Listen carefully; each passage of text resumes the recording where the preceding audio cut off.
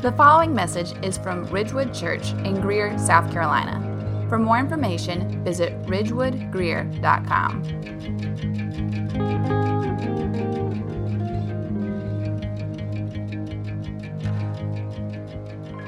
Now today we are landing the plane on a teaching series we began several Sundays ago, a series called The Church That Jesus Builds, which is rooted in Matthew 16:18, where Jesus says, I will build my church.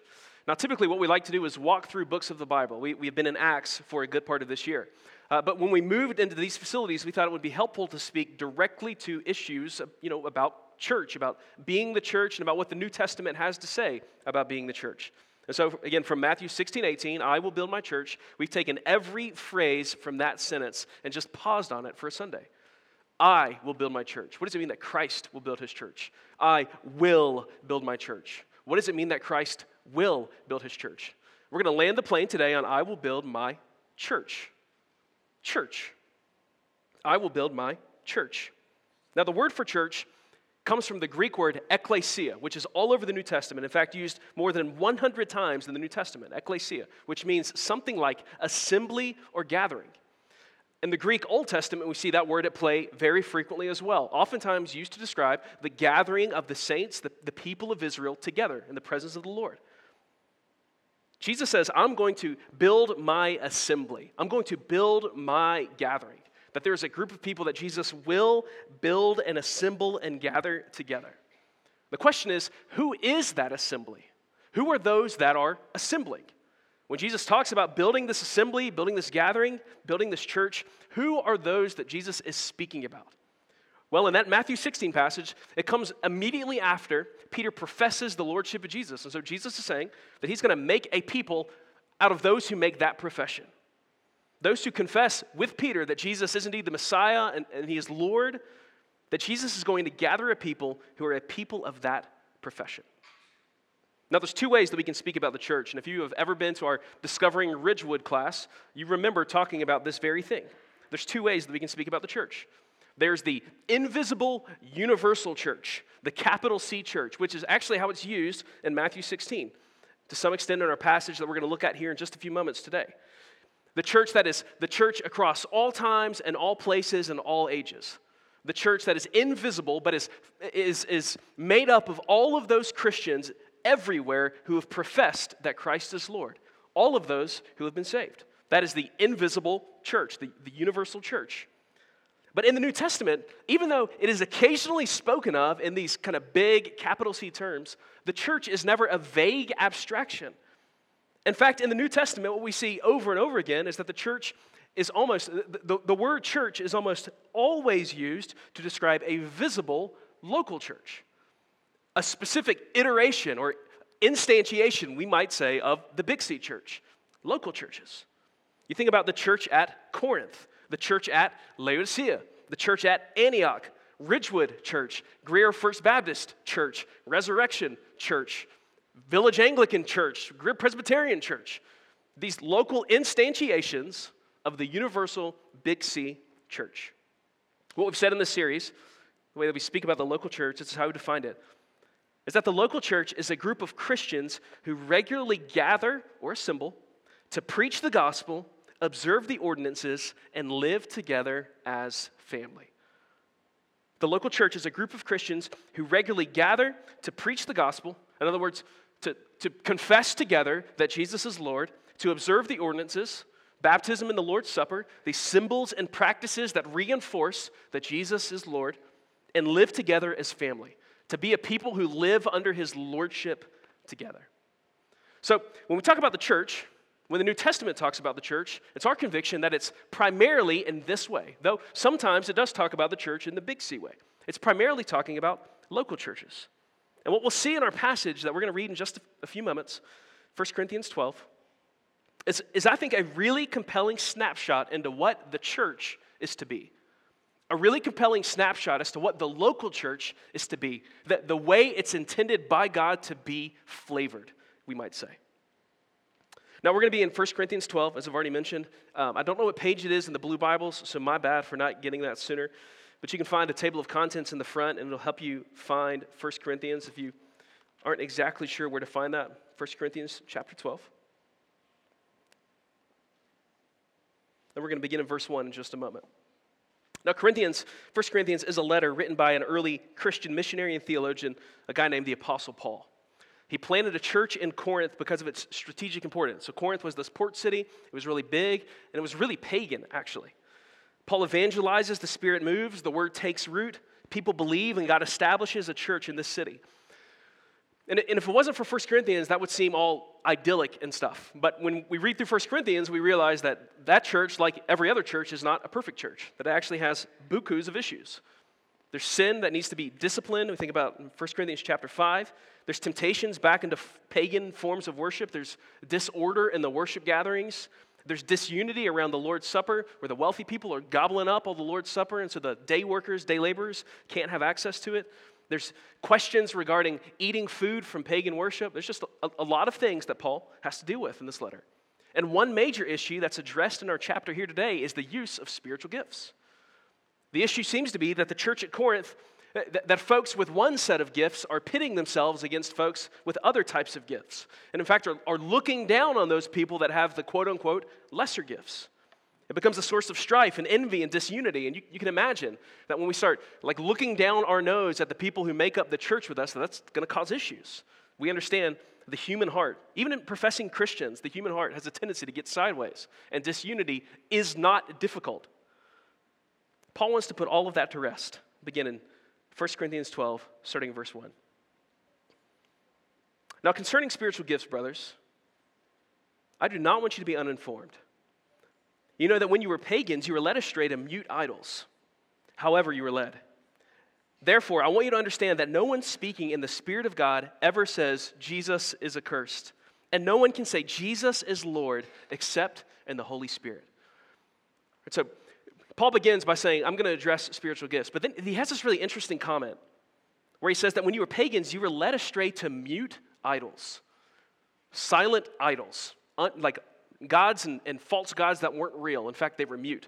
And then he kind of has this thing in verse 3 where he says, I want you to understand that no one speaking in the Spirit of God ever says, Jesus is accursed. And no one can say, Jesus is Lord, except in the Holy Spirit. So you kind of have this, the idols are mute. But then he goes on to say that those who profess Christ are speaking. And they're speaking in step with the Holy Spirit about Christ and his lordship. And I think what we can kind of piece together, and I think what Paul is subtly getting at here, is that our God is a speaking God. And one of the ways that we see our speaking God in contrast to the mute idols, one of the ways we see him speak is in our common profession. Our profession that Jesus is Lord. Verse 4. Now there are varieties of gifts, but the same Spirit. And there are varieties of service, but the same Lord. And there are varieties of activities, but it is the same God who empowers them all and everyone. To each is given the manifestation of the Spirit for the common good. All right, so again, if there's conflict about the Spirit, if you got the varsity Spirit-gifted people and the JV and the C-team Spirit-gifted people, and there's strife that's sort of developed between them, Paul wants to cut that off at the root. He's saying, all of those gifts come from one gift, one capital G gift, the Spirit. We've all been given the same Spirit. We've all been given the same measure, the same dose, our tanks are filled to the same threshold. We've all been given the same Spirit, and the Spirit distributes gifts according to his sovereign design.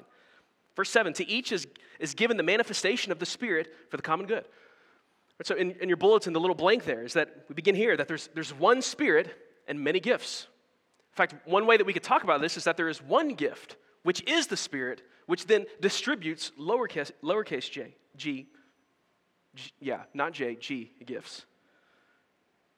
Verse 8. For to one is given through the Spirit the utterance of wisdom, for to one is given through the Spirit the utterance of wisdom, and to another the utterance of knowledge according to the same Spirit. To another, faith by the same Spirit. To another, gifts of healing by the one Spirit. To another, the working of miracles. To another, prophecy. To another, the ability to distinguish between spirits. To another, various kinds of tongues. To another, the interpretation of tongues. All these are empowered by one and the same Spirit, who apportions to each one individually as he wills. So Paul begins to list off these examples of these gifts that have been given to the Corinthians. And he says, they've all been given the one Spirit, and the Spirit decides who and how to gift each individual Christian. And now, if you notice, the gifts that Paul lists here are the spicier New Testament gifts, right? The charismatic gifts, we might say. Verse 8, wisdom, utterances, healing, miracles, tongues. Now, I mentioned that we've been studying through the book of Acts, and one unavoidable question in the book of Acts, and really, as you read through the New Testament, is what do we do with passages like this that talk about the charismatic gifts? It seems very clearly like there was some sort of regular use and operation of these gifts happening in the New Testament, and then maybe we look around and maybe those spicier gifts aren't quite as present in our gatherings. What do we make of that? Well, as we've studied Acts, what we've said is that in our estimation, the best way to understand this is that the charismatic gifts seem just historically and seem based on the witness of the New Testament to clump around the inbreaking of the gospel. They accompany places where the gospel is breaking through for the first time. And something I think about is we have this, all of the moisture that our furnace and air conditioning unit produces, it's kind of pumped up out of our house. And so we have this little PVC pipe that comes out of the back of our house in the back of our, like by our walkway. And right around that spout, where all of the water comes out, and I guess all the juicy nutrients, there's just a ton of really thick grass.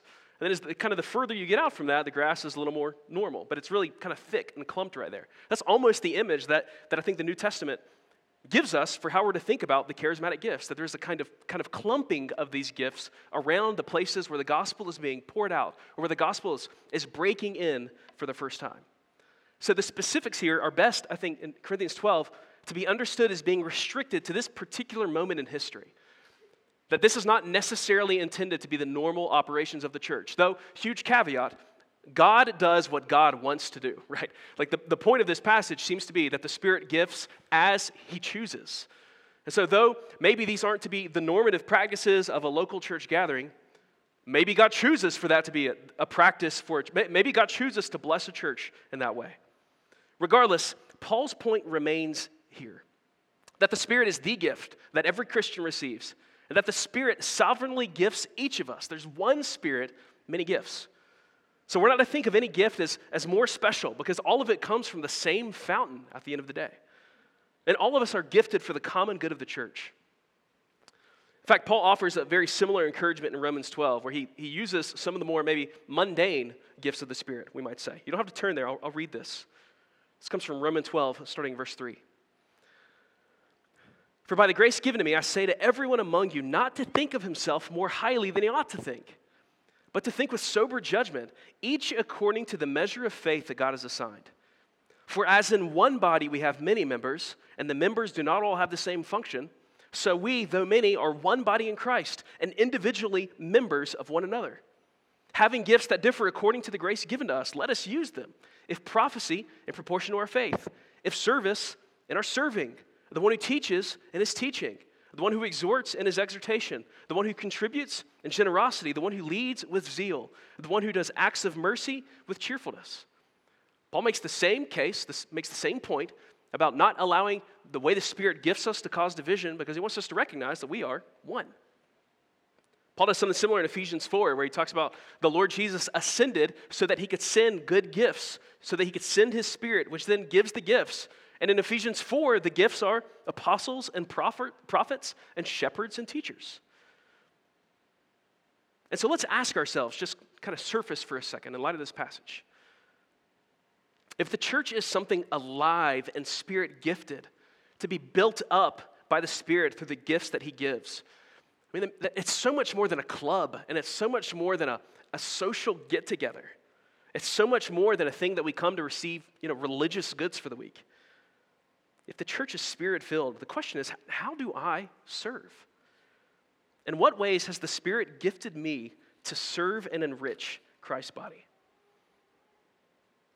How have you received those gifts? How have you deployed those gifts? Are those gifts a source of division? Or do we receive them with gratitude to use for the common good? Watch what Paul says next, verse 12. He pivots into this really brilliant image of the church that I think we forget is brilliant because of how familiar we are with it. Verse 12. Just as the body is one and has many members, and all the members of the body, though many are one body, so it is with Christ. For in one Spirit we were all baptized into one body, Jews or Greeks, slaves or free, and all were made to drink of one Spirit. Paul pivots to this image of the body where he says that we are one body, we are a part of one body, and the body consists of many members. Scriptures tell us that Christ will build and has built his church, that the Father sends the Son to share what belongs to the Son. We were made in God's image, we were made for God, but in our sin, the first parents, the first man and woman, and us, right in line with them, were cut off by our sin, and we were deserving of judgment. But God is moved by compassion to send Jesus to us. Jesus takes on flesh, and he lives in perfect obedience to the Father. And then he offers us salvation. He offers us to be reconciled to the Father, and even invites us to know the Father as he knows the Father, if only we would believe. And the scriptures tell us that when we believe by the Spirit, we are united to Christ, and we receive all that he has, and we are made into Christ's people. In fact, Paul goes so far as to say that we are made into one new man. A people made up of Jews, Gentiles, slaves, free, men and women, making up one body, which is Christ.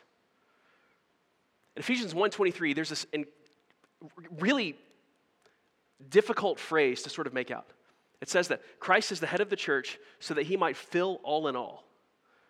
It seems what Paul is saying is that there is some level of bringing to completion of Christ's own body that happens when we place our faith in Jesus and are incorporated into him. When we believe on Christ, we become one new man. We make up one body. And to use our categories from earlier, I think what Paul's saying here is talking about here is the universal church. That all Christians everywhere make up the one body of Christ. But as we've said, what's important to keep in mind is that the way that this body is made tangible and concrete is through local churches, local bodies. And so I think as we read this passage and we kind of continue to move through it, I think there's a couple of implications, points of application for us here about what it means to be Christ's body and what it means to be Christ's body specifically here. And the first implication is simply this. Local churches are made up of Christians. Local churches are made up of Christians. So if I were to ask you, who does the body consist of? Talking about Christ's body, who does the body consist of? You'd say, well, Christians, because chapter 12, verse 13, for in one Spirit we were all baptized into one body, Jews, Greeks, slaves, free, and we're all made to drink of one Spirit. The people who have received the Spirit have been baptized into Christ. That's who makes up the body. The church, Big C Church. And if the Big C Church is made visible in local churches, who then should make up local churches? Local churches, the expressions of the one body, who should make up local churches? Now, I grew up in church, and I realize that's not the case for all of you who are in this room. But the situation of the church that I grew up in was there were thousands upon thousands upon thousands of people that made up the church roster. You had this membership roster, and there were all sorts of names all on that roster. You know, maybe 300 attendants on a Sunday. But there were untold members who were listed as members of this particular church. Some of these folks had walked away from the faith years ago. Some of these folks had made a decision at 5 years old and were baptized at VBS, and they had never been back since. But they were still on the membership roster of the church. One of our convictions as Ridgewood Church is that the local church is one expression of the body of Christ. And because only Christians are a part of the one body, that means that only Christians make up a local body. Who should make up local churches? The answer is people who have received the Spirit and been baptized into Christ. And so as a local church, we have a duty to consist only of those who profess faith. And so that means if someone falls away, if someone on our membership roster falls away or recants their faith, if someone professes faith once but shows a continual lack of fruit that indicates they aren't a Christian, well, we have a duty to remove them from the roster and make them a target of evangelism. Because by their fruit, they've demonstrated they aren't part of Christ's body. Right? So the first implication of Paul's metaphor here is that the local church is made up of Christians. Verse 14. For the one body does not consist of one member, but of many. If the foot should say, because I'm not a hand, I don't belong to the body, that would not make it any less a part of the body. And if the ear should say, because I am not an eye, I do not belong to the body, that would not make it any less a part of the body. I love what Paul says here. Forget how brilliant this is again, but we're so used to the membership language because of Costco or whatever. We forget how incredibly helpful this is. Membership is language of anatomy and biology to describe the members of the body. And he says to these Christians, like these body parts, we aren't these atomized, hermetically sealed individuals. In fact, we aren't ours at all. We belong to Christ's body.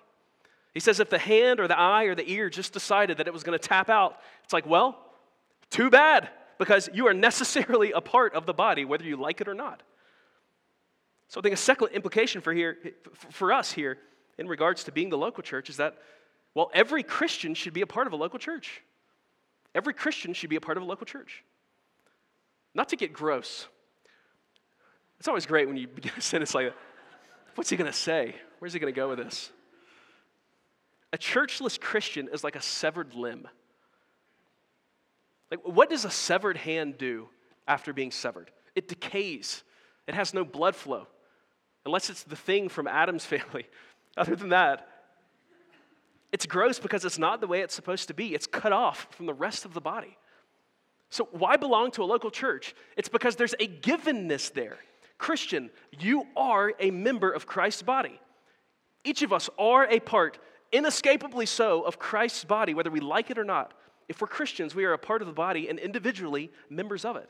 Therefore, we need to be a part of a specific local church family because there's no such thing as a severed limb Christian, at least one that isn't decaying.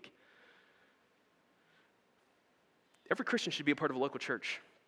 Another analogy that I've heard used here is like, what's the difference between a bag of marbles and a bag of grapes?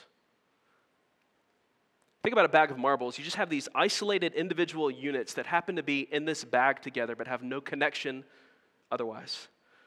It tends to be how we think about the church. We roll in, we speak to as few people as possible. If we speak, we keep them at arm's length with the most surface level answers we can muster. Our singing is about our personal experience of worship with no regard for who's around us. There's really no connection with the people that surround us. There's as much connection as one marble has with another, incidentally in the same container. You contrast that with a bag of grapes, tethered together, literally so, drawing from the same source of life and nutrients. How much more with the image of the body? How much more connection? How much more vital is the connection? How much more are we inescapably a part of one another if Paul is right that we make up Christ's body? There is no such thing as individual Christian units in the sense that the church is an addendum or an optional add-on, as if it's the container to which we're obligated to be a part of for an hour a week. No, the Bible has so much bigger of a vision for what it means to be the church than that. Verse 17. If the whole body were an eye, where would be the sense of hearing? If the whole body were an ear, where would be the sense of smell? But as it is, God arranged the members in the body, each one of them as he chose. If all were a single member, where would the body be? As it is, there are many parts, yet one body. The eye cannot say to the hand, I have no need of you, nor again the head to the feet, I have no need of you. The third implication is this, that the local church needs our gifts. The body is incomplete without Christians deploying their gifts. Maybe you've heard it said again and again that you need the body, that you need to be a part of the church. But you ever thought that the church also needs you? I recognize that being a part of a church is hard. It's difficult to be present and engaged. But have you ever considered that one reason you should be present and engaged is you have things to offer your brothers and sisters? I was listening to a sermon that John Hyatt, he was a former pastoral resident of ours, that he gave several years ago on singing. And I was just really encouraged by this moment in the sermon where he talked about, in Colossians chapter 3 and Ephesians chapter 4, when Paul tells us to sing, he says we're to sing to God and we're to sing to one another. And he said there's a particular kind of like ministry that takes place when we look around the room and we see who we're singing with. So we see the person whose body is failing and we see them singing, in Christ I find my hope in life and death. We see the person who is weak and who is struggling and who is, having a crisis of faith, but they sing, this I believe in God the Father. And we know that they're singing from a place of, I want to believe. How does that minister? One of the reasons that we are a part of a local church is because God has gifted us and invited us to give ourselves over to a body for the sake of the body. The church needs you. I mean, to bow out from being part of a local church is to rob the body of good gifts. It's to hog the gifts the Spirit has given you. If the eyes jump ship, you'd rob the body of sight. The local church needs your gifts. By covenanting and locking into a body, by refusing to do so, you're robbing any one church of really being able to benefit from what you bring to the table. So Paul says, this passage, verse 22. On the contrary, the parts of the body that seem to be weaker are indispensable. And on those parts of the body that we think less honorable, we bestow the greater honor. And our unrepresentable parts are treated with greater modesty, which our more presentable parts do not require. But God has so composed the body, giving greater honor to the part that lacked it, that there may be no division in the body, but that the members may have the same care for another. Paul recognizes that we are different and that the Spirit gifts us differently and that we contribute differently, both weak and strong. And he draws from common experience about understanding the parts of our body that need greater modesty.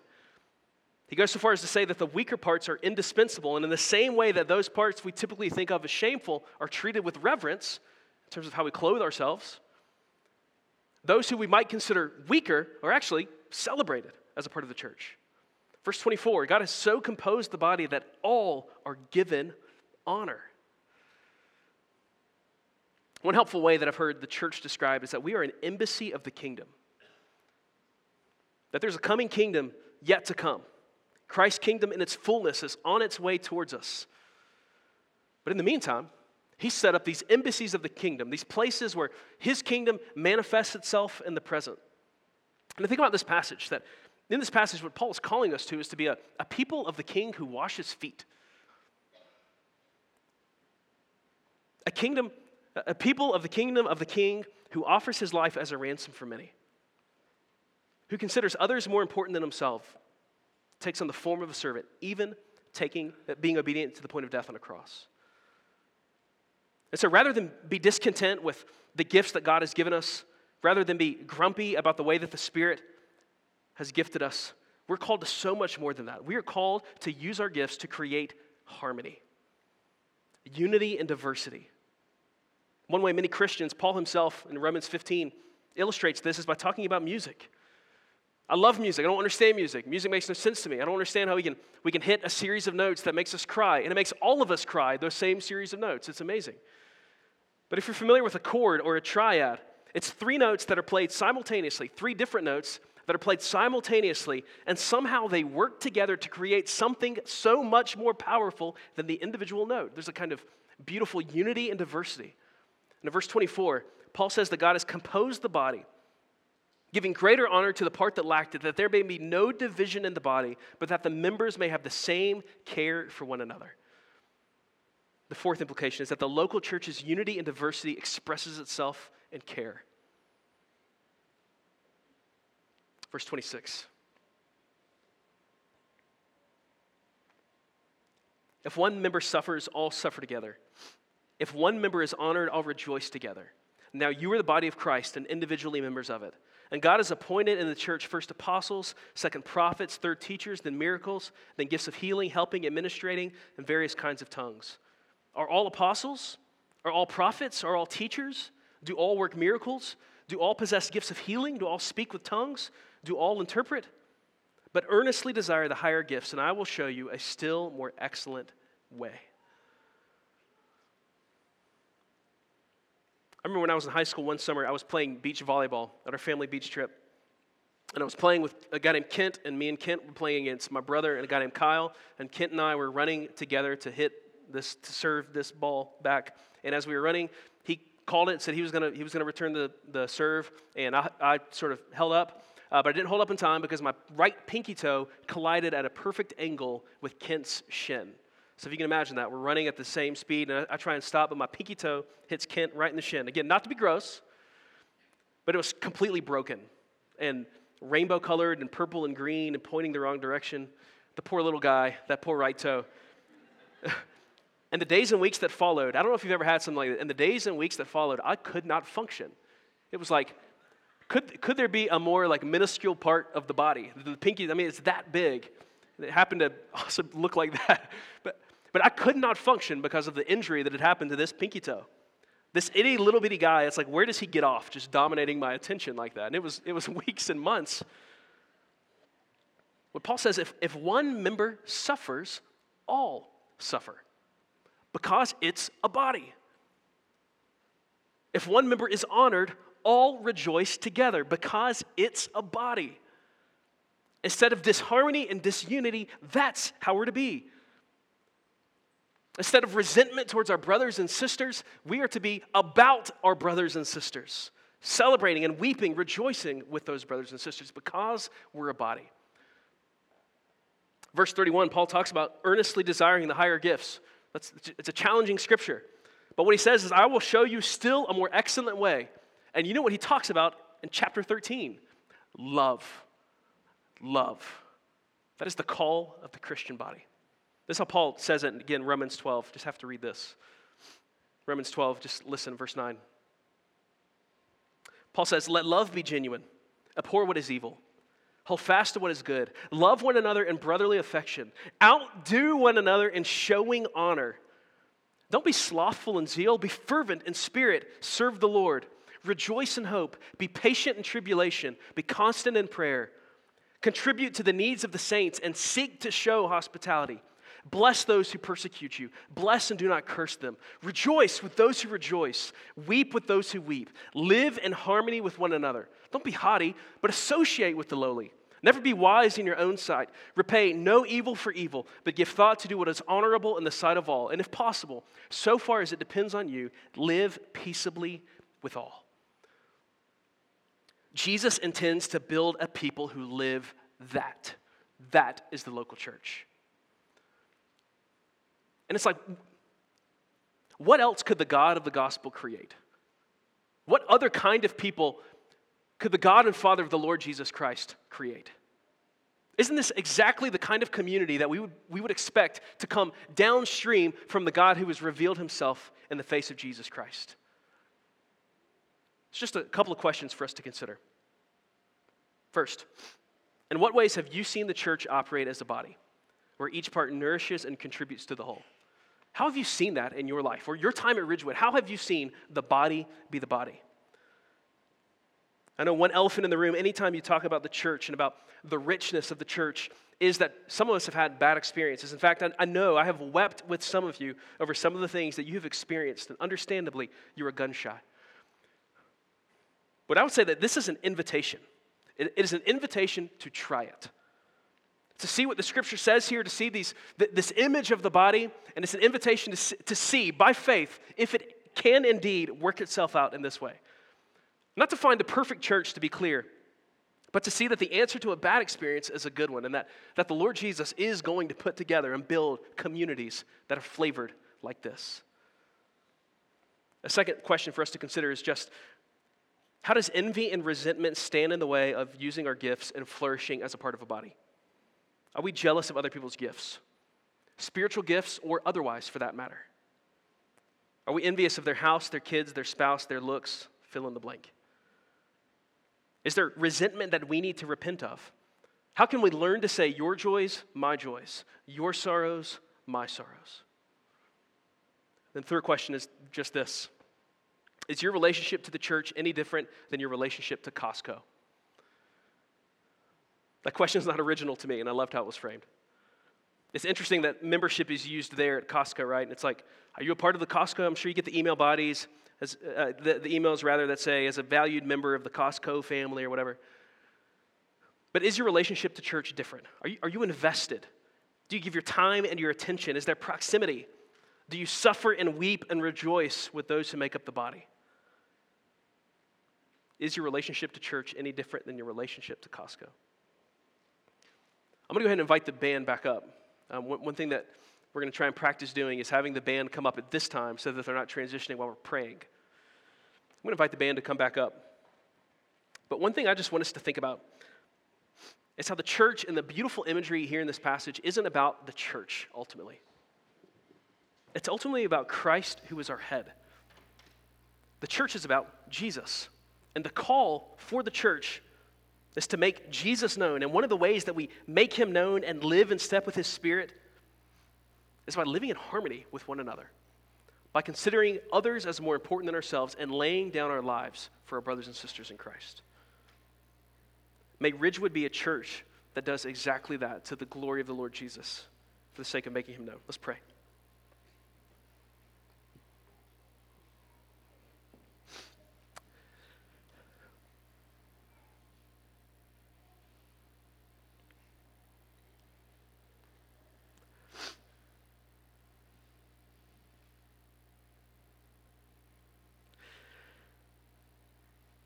Lord Jesus, we pray that the things that were read in Corinthians 12 and in Romans 12 and Ephesians 4, these passages that have been referenced, we pray that you would make that true and more true of our church family.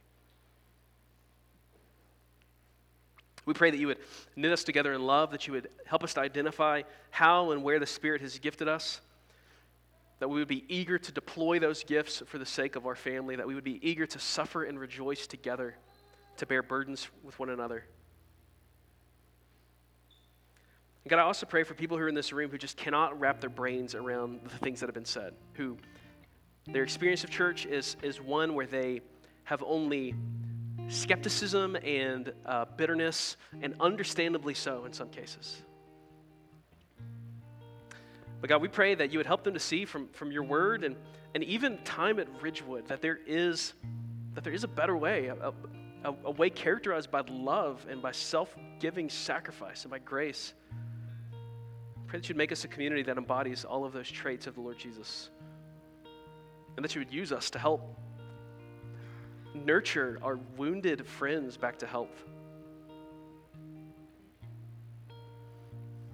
God, I can't help but think of our kids, the many who are in this room, and I pray this often, and I prayed again, that our kids would one day believe in you and would one day devote themselves to your church, not in spite of Ridgewood, but because of Ridgewood and because of what your Spirit is doing here. Not in spite of their parents, but because of their parents. God, I pray for these little ones. Lord Jesus, we thank you again for loving us, and we pray that your grace be manifest through us in the way that we serve one another. We pray this in Christ's name.